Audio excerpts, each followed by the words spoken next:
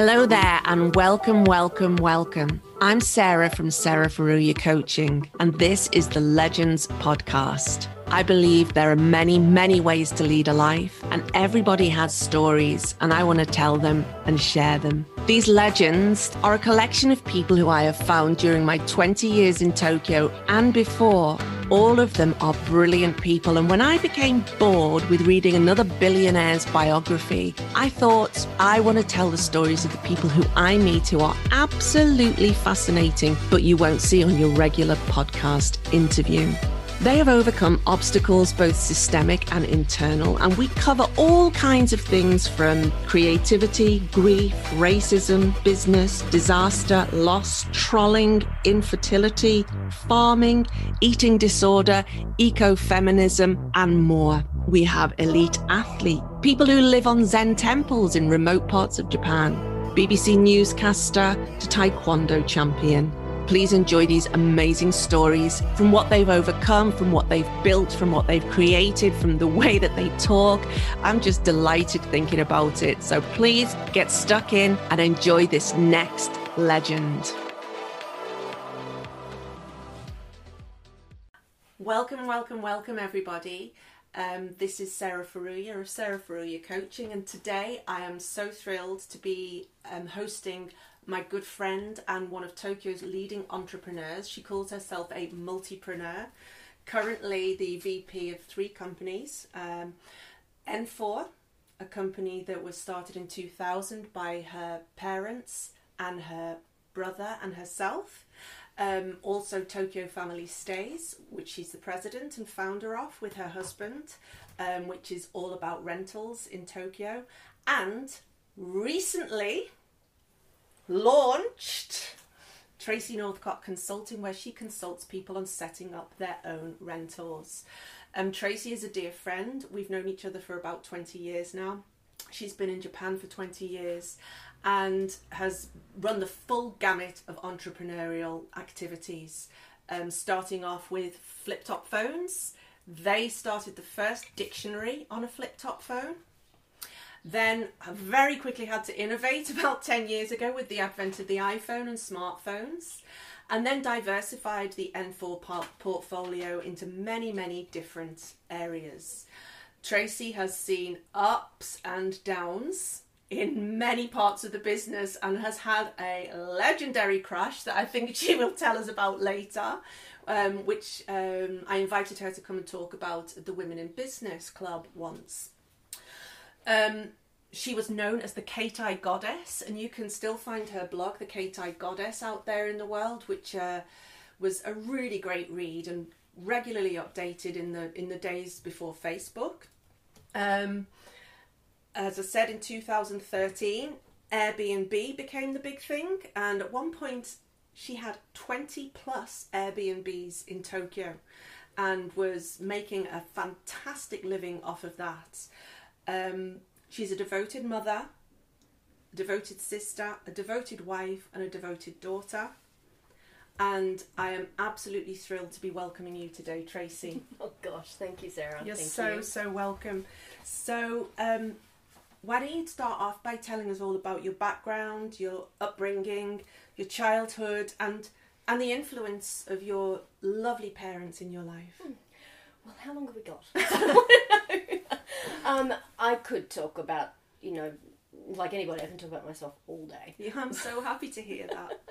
But I feel blessed, number one. I feel like extremely blessed to have been clever enough to have chosen my parents well. Mm-hmm. I'm an army brat, so I moved around a lot as a kid. Mm-hmm. But overall, it was an extremely happy childhood, mm-hmm. With very supportive family and friends, and it was kind of a magical time. Oh. And I guess I hadn't really appreciated it all until, being an adult and listening to other people's stories, listening to other friends' stories, and realizing that I was pretty fortunate. and every now and then I just have these sort of waves of gratitude, and I pick up the phone and I call my mum, and it's like, Mum, no reason, I'm just calling you to say thank you, you're awesome. Just because the inspiration takes me there. I feel that they gave me a lot of support and courage and freedom to really just be who I am. Still trying to figure out who that is myself, but I'm just really lucky that that there was none of their needs put upon me. Interesting. It was all about, what do you like to do? And I was given exposure to a heap of things. Athletics and music and different sports, and anything I really was interested in, it was like, oh, give it a go. You can do that. Yeah. And there wasn't any of that, oh, we don't know about that, it's like, you're interested in it, give it a go. If you like it, keep going. If you don't, that's okay too. So that's really shaped my attitude as an adult. When I hear about opportunities or I hear about things that happen, I'll go, oh, that sounds like fun, I'll give that a go. Without sort of stopping to think about, the negative things about what possibly could happen. It's like, it sounds fun, I'm going to do it. And that's the courage I feel that my parents gave me with the upbringing that I had. Gorgeous. I was going to ask you what you think their special sauce was as parents, but I think you answered that question nicely. Is there anything you'd like to add to that? Their special sauce? Good question. I think they were just so... they came from backgrounds where they had to go out and be very independent very early, and they really chose their own destinies, both of them. My father was an immigrant from the UK, and my mother grew up on a dairy farm, and knew that she did not want to live on a dairy farm. Yeah. And so her way out was, she had to trust her smarts and work hard and be driven and get out. Yeah. And she did that. And she met up with my father, who's from the UK, and it's like, well, the two of them just sort of forged their own destiny together. Yeah. Which, so there was no rule. They didn't come from sort of real rules. And because we moved around so much as kids, we were very together as a family unit. Right. And again, that's carried through to my adult life because my brother and I still work together. Yeah. We have a family business, and a lot of that is because we moved around a lot. We didn't have a huge numbers of family in the within an hour or two's drive. When I was a kid, we'd have to jump in the car and drive for 2 days to go from Canberra to the Gold Coast, where majority of my family were, or we'd have to get in a plane and go to the UK. So, there was family around, but it was a real trek to get there. Yeah. It sounds like there's a really kind of just get on with it kind of attitude with the family. It's like, if you don't just get on the plane to the UK, you don't see your mom. That's right. Your dad doesn't see his mom. If you don't travel that 2 hours, you don't get to do the thing you need to do. So it just sounds like there's this really strong sense of like just getting on with things. Absolutely. Getting on with things, setting a goal, and then doing what you need to do to get it done. Yeah. Whatever that is. And, if you don't have the education, go educate yourself. If you... and that's the freedom. That's the freedom that they gave me. And, I'm really, really lucky that that they gave that gift to me. Yeah. That it's like, you can do...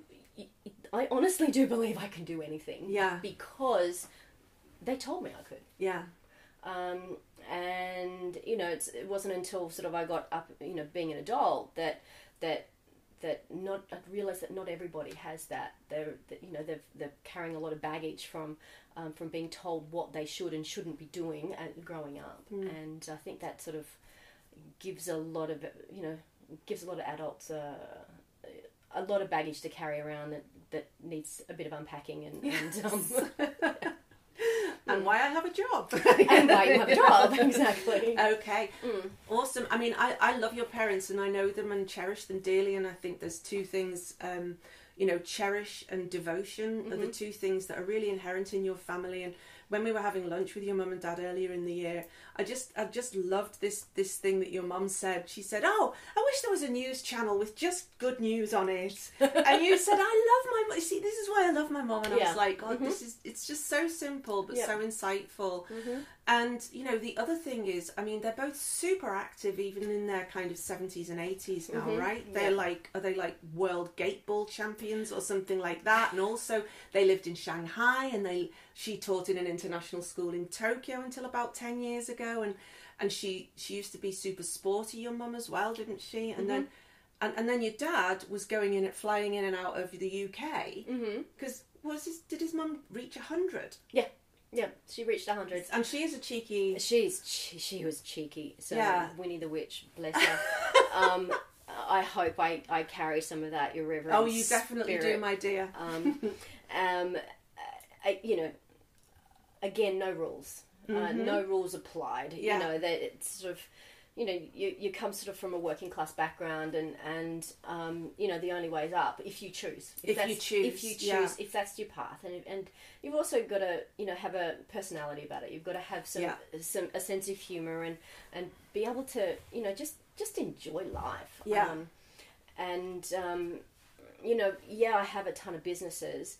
I don't think I'm ever going to be like a multi-million 1% millionaire. But the quality of life that we have is just, it's just, we have so much fun, and we have, it means that I'm sort of not locked into, a 9 to 5 day to day. And I think a lot of that is the spirit that's come through, it's a generational thing. The spirit that's come through. Love it. Maybe I should descend from gypsies or something. Yeah, maybe you do descend from travelling folk. That's a lovely idea.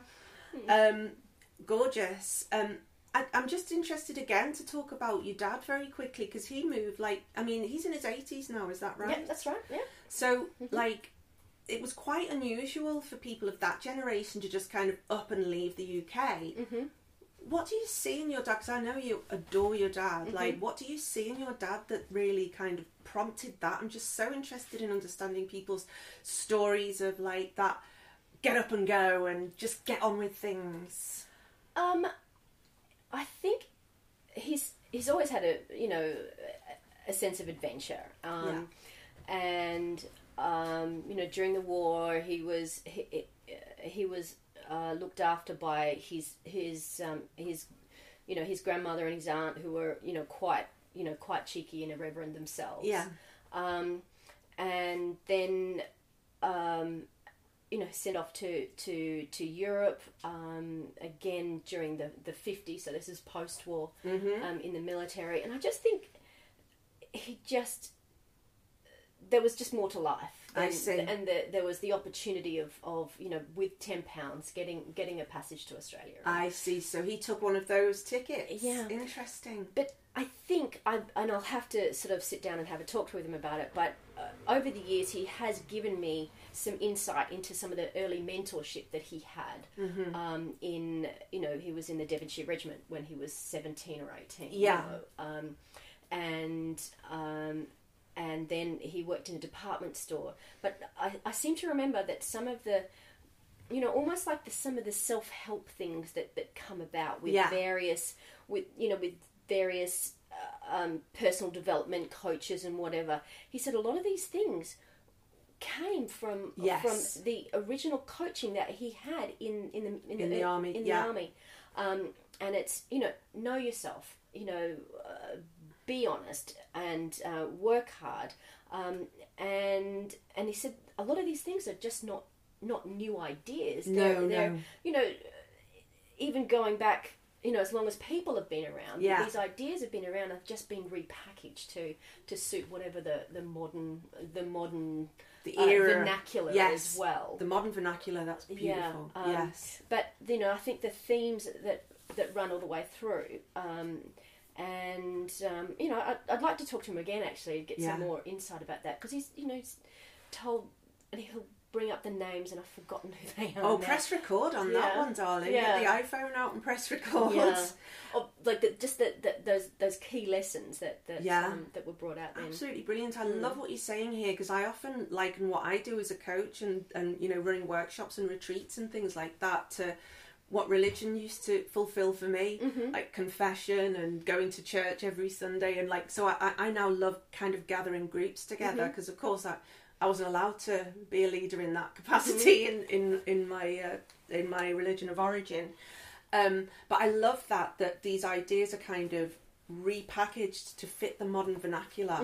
I think you've hit on something really, really useful there, Tracy. Thank you. Okay, so we've looked at your parents and the value and the incredible skills that they gave you and the love that they gave you and the how that unit came together for you. So let's bring us up to date now. What happened then? So once your family settled in North Australia, is that right? Queensland. In Queensland. So then you go to school. You leave school. What brought you to Japan? So let's come up to 2000. It's a little bit of a story as well. I went to school. I was very fortunate that the languages offered at my school were French, German, and Japanese. Okay. And it just sounded different. So I took Japanese. I had no real connection to Japan at all, other than various grandparents fighting in wars. Well, we do mention the war now, don't we? We're so integrated. It's such an interesting thing, isn't it? Like when I arrived here 18 years ago, people were a little bit more sensitive, and I was a bit more sensitive about it now, but we can just sit round tables with multinational people, all from different, it happened. All from... High five, sis. Yeah. It happened. It happened, and now here we are. Well, and we've got to recognise that it happened and call it out when it happened so that it doesn't happen again. Well, Yeah. Yes. God willing. Yes. Goddess willing. Goddess willing, exactly. So I had sort of no real connection with Japan. So but I had done Japanese at school, and from another direction, my brother had found Japanese pop culture and through art history, and long story there. But he found himself in Japan when I was in about grade 11. So he came... What's grade 11? Grade 11. 15, 16 years. 16. So is that is 12 grades? So he's a couple of years older than you, right? 4 years. 4. Okay. Yes, war children, so Vietnam War, so big gap between us. Because your dad had to go in. Yeah. Okay. And so he found himself in Japan when I was 15, and so for his 21st birthday, I said to Mum, I'd like to go to Japan for winter holidays, which is the summer here, and Mum said, okay, you want to go, you've got your savings, you can go. So I went. Looking back, I'm thinking, my mother let me go to another country on my own when I was 16 years old. I was coming to visit my older brother. Yeah. But there's courage there. Yeah. There's courage, and there's some trust there as well, isn't there? There's something about your mum, isn't there, and both your parents, where they just kind of let you be. Yeah, they do. They do, and they obviously always encouraged us to be true to ourselves, be work hard, try hard. Yes. Don't rest on your natural abilities. At one point, I was wanting to be a doctor. And I don't know... me too. I don't know if that was... Your daughter is so smart, she could be a doctor if she wanted to be, and then that was the imprint, or whether that came from... Or I'm not sure how that happened, but it was encouraged. Yes. aim high. Yes. You know, obviously I never became a doctor, but shoot for the sky. Yeah, there was a sense of like, yeah, shoot for it, and even if you miss, you're still up in the heavens, right? Yes. So, always believe that you can do it. Yeah. But if you think you can do it, you can do it. So, like I said, I thought everybody had that sort of opinion or that sort of drive or that sort of freedom. Yeah. But there's a lot of people who do not, that live with a lot of fear. Yeah. So, where was I? I just came to Japan when I was 16, just to hang out with my brother. He was 21 and I was 16, and so just to hang out. I've never really been sort of the Japanophile, No, me neither. Actually, people say that to me quite often. Oh, you must love Japan, and I'm like, no. Well, yes, I love my life. Yeah, but exactly. That's not really my thing. Whereas your brother is very much the something-ophile, right? Or no? Well, he has been. He's like, I think he fits in here better than he'd fit in other places, because here in Japan, there's a club for everybody. Yes. For every interest and niche. And the wonderful thing about Japan is that it's celebrated. It's like, you want to do something that's a little bit out there. It's like, well, there'll be a group. There'll be a group. And there'll be a tribe for you. Exactly. So, rock up with your suitcase, change, go to the tribe, that's and leave. Right. and so there's a belonging. You'll find a belonging somewhere. I love that, Tracy. I think a lot of people get Japan wrong in that sense, that everybody has to conform. But actually, so long as you stay within some bounds, there's a lot of freedom here to express yourself within the rules. Yeah. And as long as you know the rules and learn the rules, then you can have a great deal of leeway, I think is probably the best way to describe it. Well, and there's multiple tribes as well. So, absolutely. And so for your various parts of your personality, you can find a tribe that scratches your dramatic itch, or your your sporting thing, or just your kooky whatever. There is something that'll cover all different types of people, but you've got to get out there. That's the thing. Yeah, and find it. I love that. It's like there's a lot of weekend punks and weekend rockers who by day are like rocking up to Mitsui Sumitomo or something like that in their suits and ties. And then every now and then the wind will blow and you'll see a little shaved side and you're like, you're a weekend punk. That's right. That's right. I love it. I love that. I love that.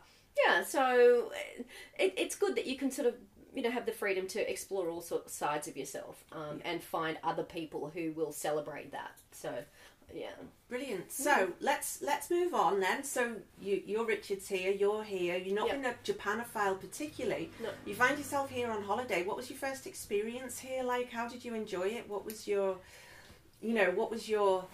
takeaway from that? I felt, because I was travelling on my own. Yeah. And I was deciding my own destiny, deciding my own itinerary, planning my own travel. There was no one doing that for me. I got a taste for it. I got a taste for self-direction and self-determination, and to this day, I'm still the travel organizer in our family. It's just like, we're doing something. I'm the one who finds out where to go, how to get there, what to do well with it. That's my role.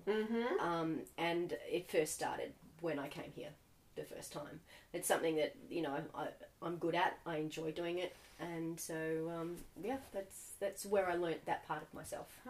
But in terms of the Japan side of things, I guess because I'd studied a little bit of Japanese before I came, and of course when you learn a language, you learn part of the culture. Yeah. What I did really, enjoy were the sweets and the candies and the foods that were here that were just unusual, that hadn't been seen anywhere else. So so now then you actually moved to Japan at some point. How old were you then? Well, that was 16. Back to finish school, went to university, and then I was a chemist of all things. So working in a food laboratory, testing export beef for pesticide residues, as you do. So really random. I did that for a few years. So working in a food lab, and then I went into sales, of course, because being in a lab is very confining and like the same people, and I'm really I'm a bit of an extrovert. Yeah, it's good for you to be out there, isn't it? Yeah. So I went, and there was an opportunity within the company to become a sales rep, and I went, yeah, I can do that. So and so they moved me from the lab into selling things that I was actually making. And working with hospitals and medical research facilities, and that was a whole lot of fun. Mm-hmm. Yeah, that was a whole lot of freedom, a whole lot of determining my own schedule and determining my own when I would work and how I would work, and I got was doing that until I was about 28, I think. Oh wow! Okay. So I didn't move here until I was 29. Okay. Yeah. So it's a good chunk of time where I was, working in the business world. Yeah. What was your takeaway from that? Do you think? Like, what do you think? How did that set you up for this? Well, I got married early. Mm-hmm. So I got married early. Yeah. And thought that that's what was going to be my life. Mm-hmm. And how old were you? 21. 21. 21. Okay. Engaged at 19, much to my parents' horror. Yeah. So, I'd been dating this older chap, and that was all fine. But then when they said, "Oh, I've got engaged," and I was just like, "You're what?" That was then where their freedom ran out. Well, they were supportive, of course. There was, because they, in their day, they got together very young, but it's just like, what are you doing? Yeah. I remember at one point my mother said, "Are you sure? Yeah. Are you really sure? And if you're not, now is the time to do something." Mm-hmm. And it's like, not gonna do it. Okay, yep. Not married very long. So, but I think that was a blessing in disguise. Didn't feel it like at the time, but it was a blessing in disguise because I just wasn't cut out for that sort of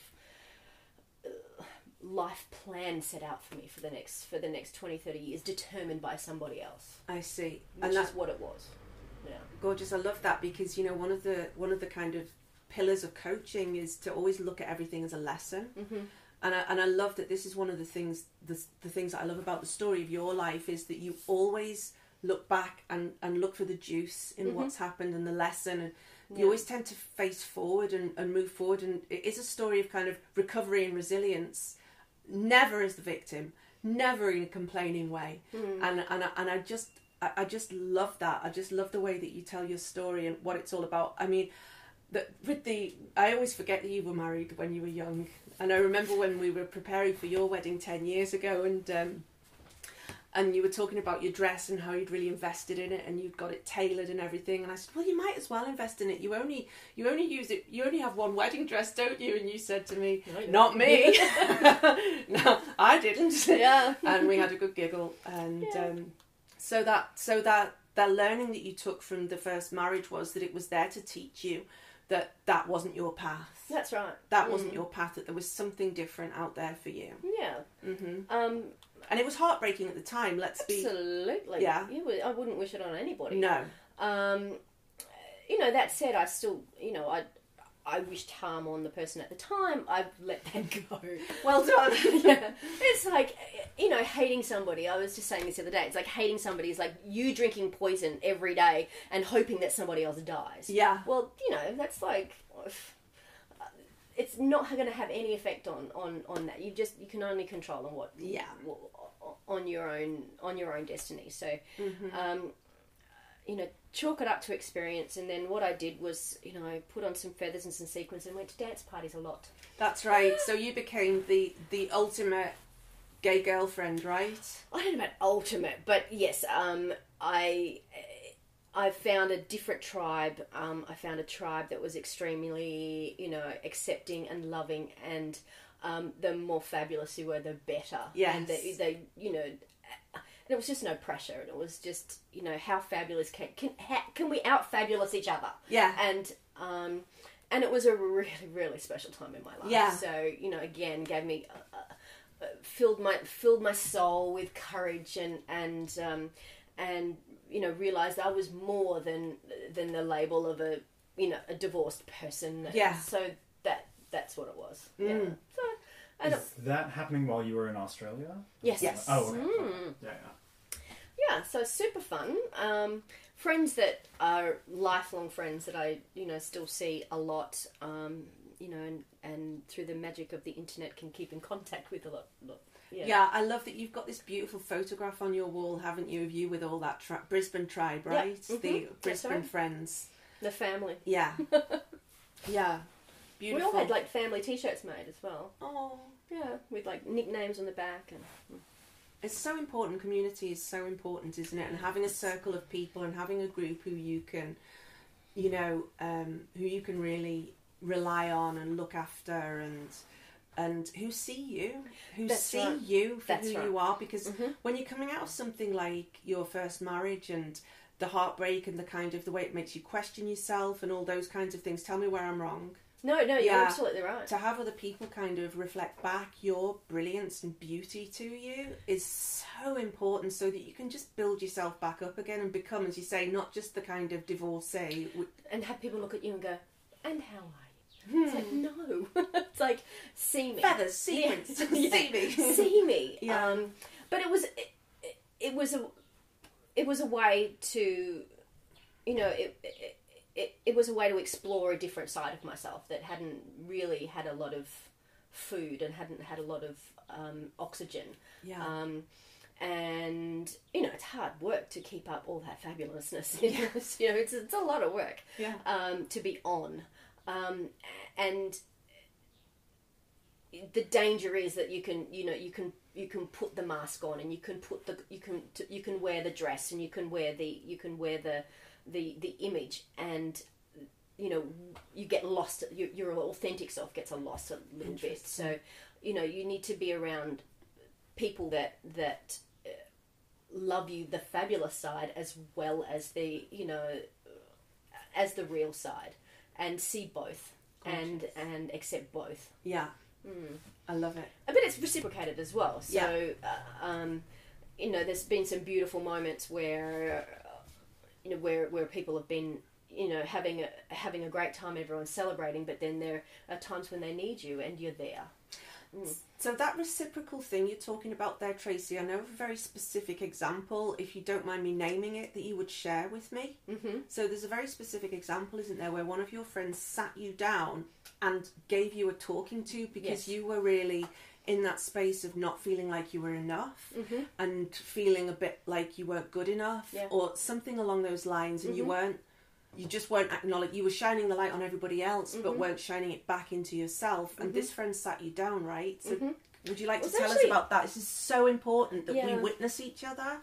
It was 3 friends actually, and it was just that they were I felt that my value was when I was wearing the mask, when I was on, that you love me because when I'm on, I'm funny, and I'm funny as hell, and I make you feel a certain way, and I'm, and I, like I said, I'm funny, and so, and that's what I thought what was my value, and they're going, well, no, we like you for you, who you are. And I was just like, I kept deflecting and deflecting. I can imagine. And no. It's like, really pushed in, and it was just made me realise that no, they saw me. They saw me as all of the on bit, but also all of the other bit as a complete person, and that person was a valuable human. Oh my God, I've got chills Oh, no, all so over my body. I've got full body goosebumps.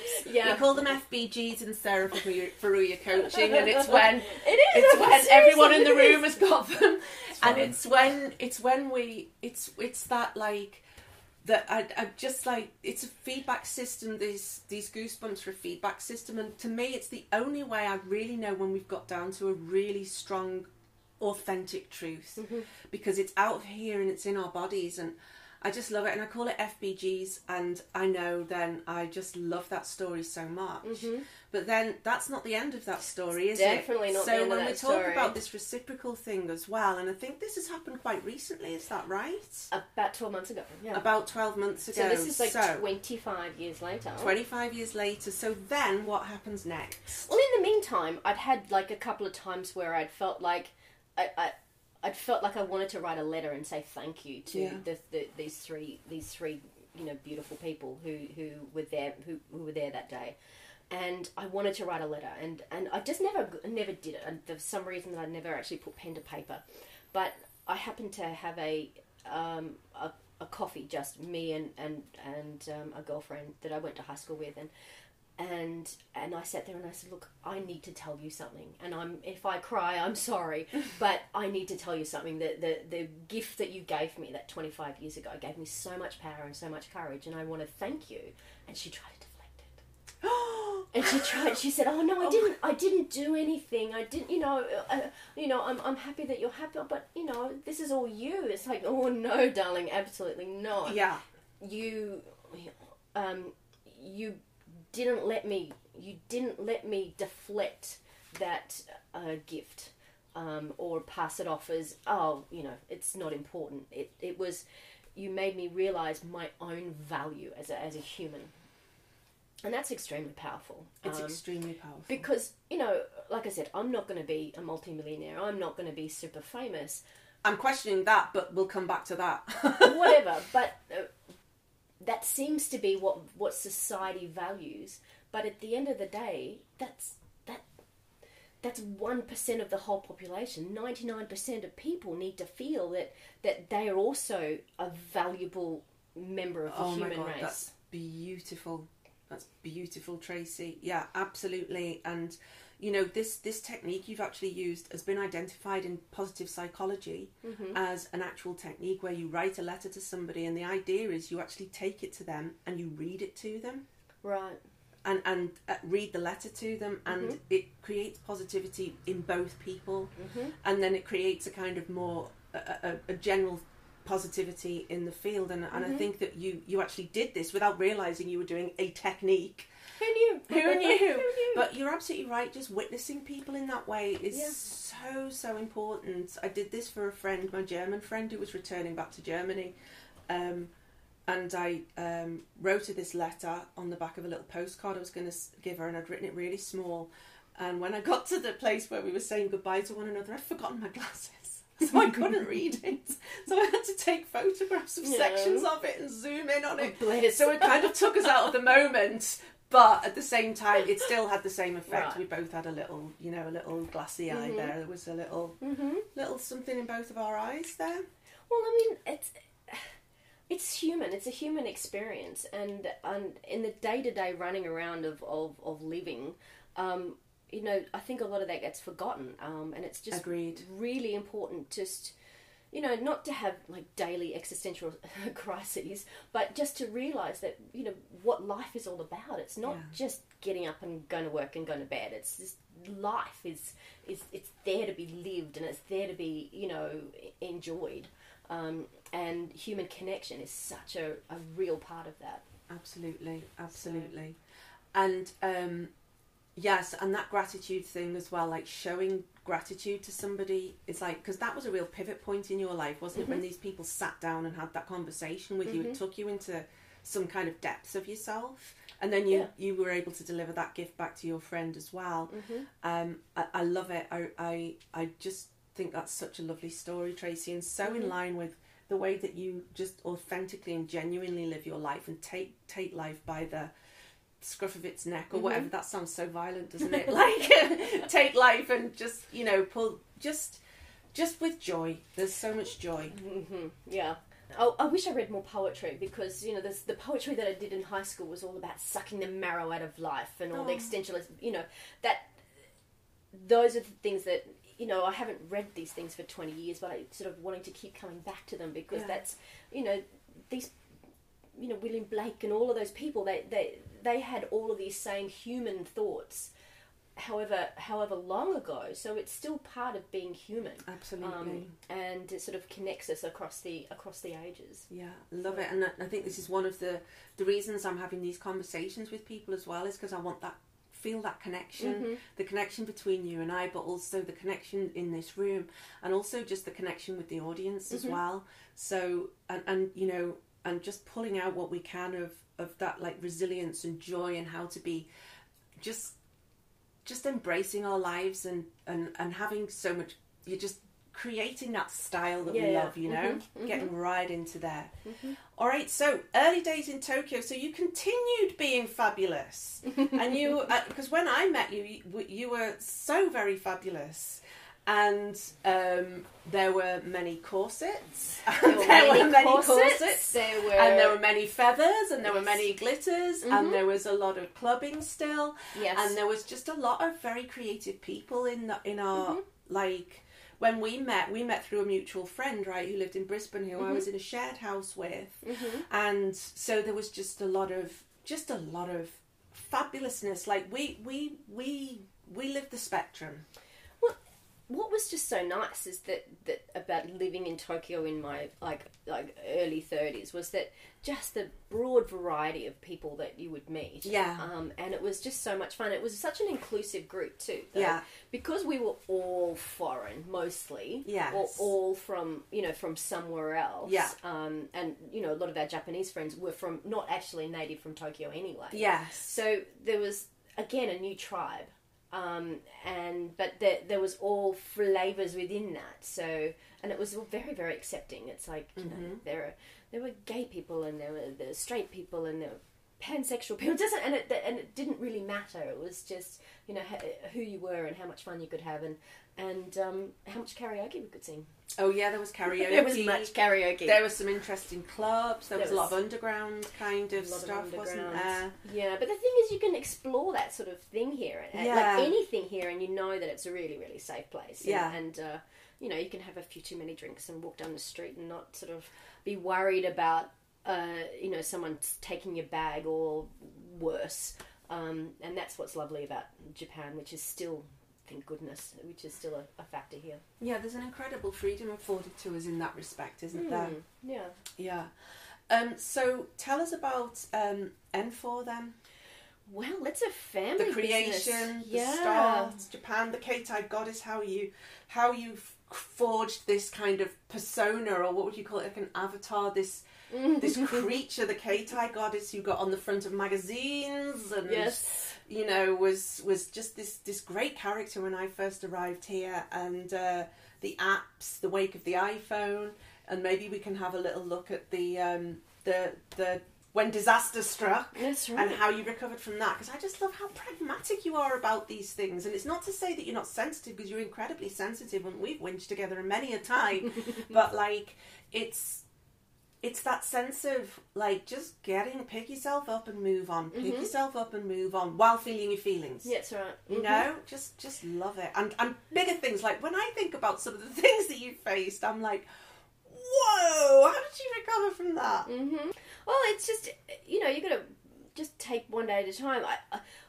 I don't know if it's a good thing or a bad thing. I've never really been a massive goal setter, as in like really articulated, like, I want this and I want it to look like this and I want it to have it by this day. You've started that recently though, haven't you? Well, I have, yeah. I think 50's looming. So let's... good one. 50's looming. Well, no, 50's arriving with its arms wide open, waiting to fill you up with more gravitas and joy and crone status, 50's darling. the new black, is We'll it? be wearing our crone crowns. Oh, I must get those made, branding them. Sarah Ferrugia Coaching, crone crowns. Available on iTunes. Anyway, so... and all good retailers. So, so let's go back there. So when N4 started, and just take us on that journey a little bit. Well, I've got to be really brutally honest. The creative the creative vision has always been my Richard. brother, Yeah. always. You know, all credit to him. He doesn't just, I've always said that he doesn't actually just think outside the box. He just draws a new box and thinks outside of that. Yeah. And again, he's, you know, he doesn't hear the word no a lot, as in, even if someone says it, it may have a lot of resonance with him. It's just like, well, I can do that, and I can do that. Again, perhaps because we're, you know, all the same nature, nurture, you know, upbringing. So, yeah, he just decides on something and goes and does it. We don't plan things out very well, or don't plan things out a lot. It's just we see an opportunity and we go and take it. Yes. So I just want to interrupt here, because what I'm hearing here, Tracy, is that there's no one way to do business, actually, because you have a thriving business for the last 20 years. And it's gone up and down and up and down and up and down. And you are truly entrepreneurial in that way, because you keep innovating and finding new ground and finding new ways to make money and finding new ways to do business. But you're saying, like, you're both quite unusual characters. He's very creative. He draws new boxes. He doesn't hear the word no very much. You don't plan very much. You're not really goal setters. Now, this goes against every book you'll read, every bit of business advice that anybody will give you. And yet, here you are. And this is what I love, and this is one of the kind of focuses of this series of interviews, of conversations, is to assure people there are different ways to do things, and do them well, and do them successfully, and do them in the way that feels right for you. Now, fine-tuning comes along the way, like you said. I'm knocking at 50's door now, so maybe it's time to start planning a little bit more rigorously. Yeah. Of course, you have a young child as well, and so there's a lot of kind of things that need to be factored into the next 10, 15, 20 years that mean more rigorous planning is going to be useful. On the other hand, I love this idea that you can do a business in your way. Well, it makes it hard. It sometimes our style makes it hard for people to work for you. Yeah. Because some people want to have a very definite structure, and they want to have, you know, the weekly meetings where they know what they're going to be doing, and they're not able to, you know, have a curveball thrown at them and them to be able to deal with it. That, if that's not your personality, then really we're not the right place for you to work. Yeah. And that's fine. Yeah. That said, I think there are things that we could do, you know, we could do better to help ride out some of these storms, you know, sometimes. But at the same time, I think if we wait for things to be perfect, then, you know, that ship's sailed already. And you know, there's no real way to run a business. There's, you know, as long as you've got, you know, you hire people that do your taxes and follow the law. Yes. And which is kind of important. Yeah. And really, you can set your own rules. It's like, you know, the one thing is that, you know, if let's say everything does go to hell in a handbasket, and it's not sustainable anymore. I've got my health, I've got my talents, I can always go and work for somebody else, right? Yeah. So, you know, and when you know that, and it's not like, oh my goodness, it's the be all and end all, I have to make this right and I have to make this perfect, then you sort of limit yourself immediately. But if you think, well, you know, I'm going to give it a go, then and we'll see what happens. I think it's going to work. I hope it's going to work.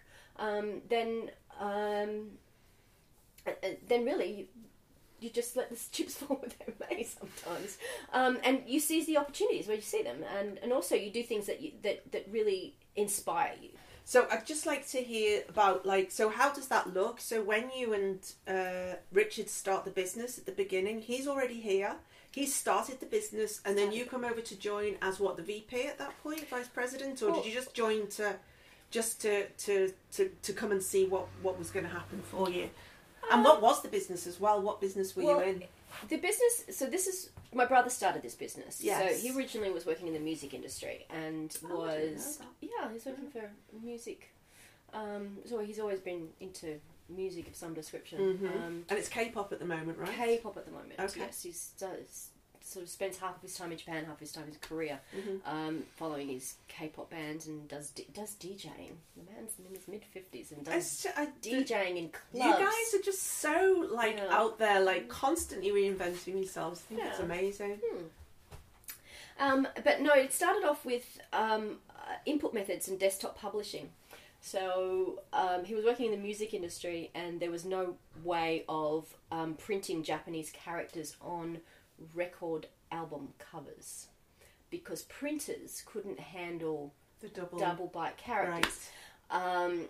And it was all done litho. It was all lithograph. It was all sort of done manually. But and all printers at that time were made for single byte only, and so it was made in the US or in those countries for English only characters, and so Asian script and left to right scripts and all those things just couldn't happen on a normal printer, and it's not that long ago that this is. I'm not talking the dim dark ages. I keep saying to my son who's 8 that when I was a girl, I didn't even have a phone at home when I was growing up. Not even have a home phone.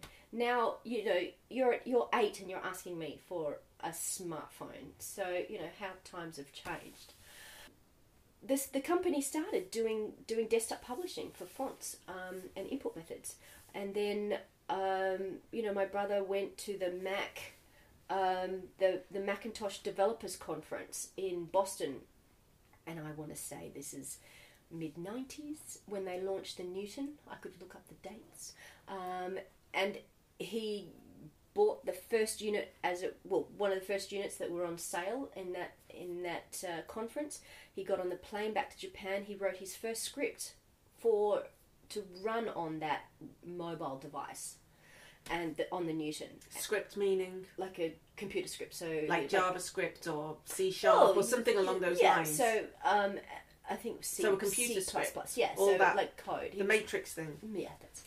So writing code. He was writing. He wrote a program to run on this new handheld computer, and because he wanted to see what was under the hood and how he could work with it and how he could hack into it and play with it, and so then he became the distributor for that here, and there was a whole hardware distribution network as a way of shipping his software.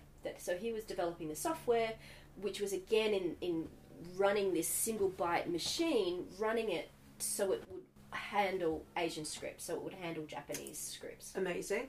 So enter Tracy.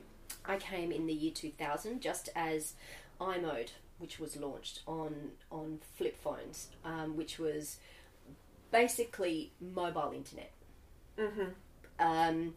These are the early days of the internet, so mobile internet, it uses a different type of HTML, which is called CHTML, and NTT Docomo made this walled garden, so you could make a website, but have it as behind a paywall, so that one of the first times independent developers could get paid for developing software. Interesting. So we made dictionaries. So we started off making dictionaries for NTT Docomo.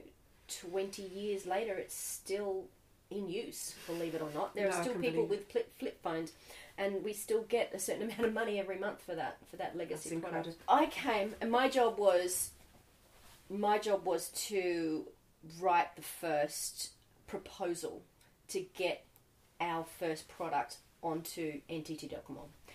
At that time, we were selling software in shops on CDs, shrink wrap software. I'm pretty sure I've got one of those CDs hanging around this house somewhere. Probably. Yeah.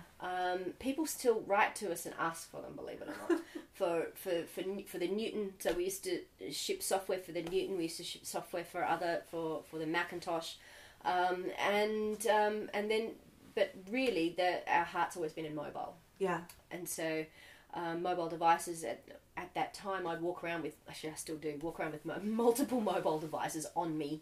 The Keitai Goddess. Keitai meaning mobile phone in Japanese, right? So that's why you became the Keitai Goddess.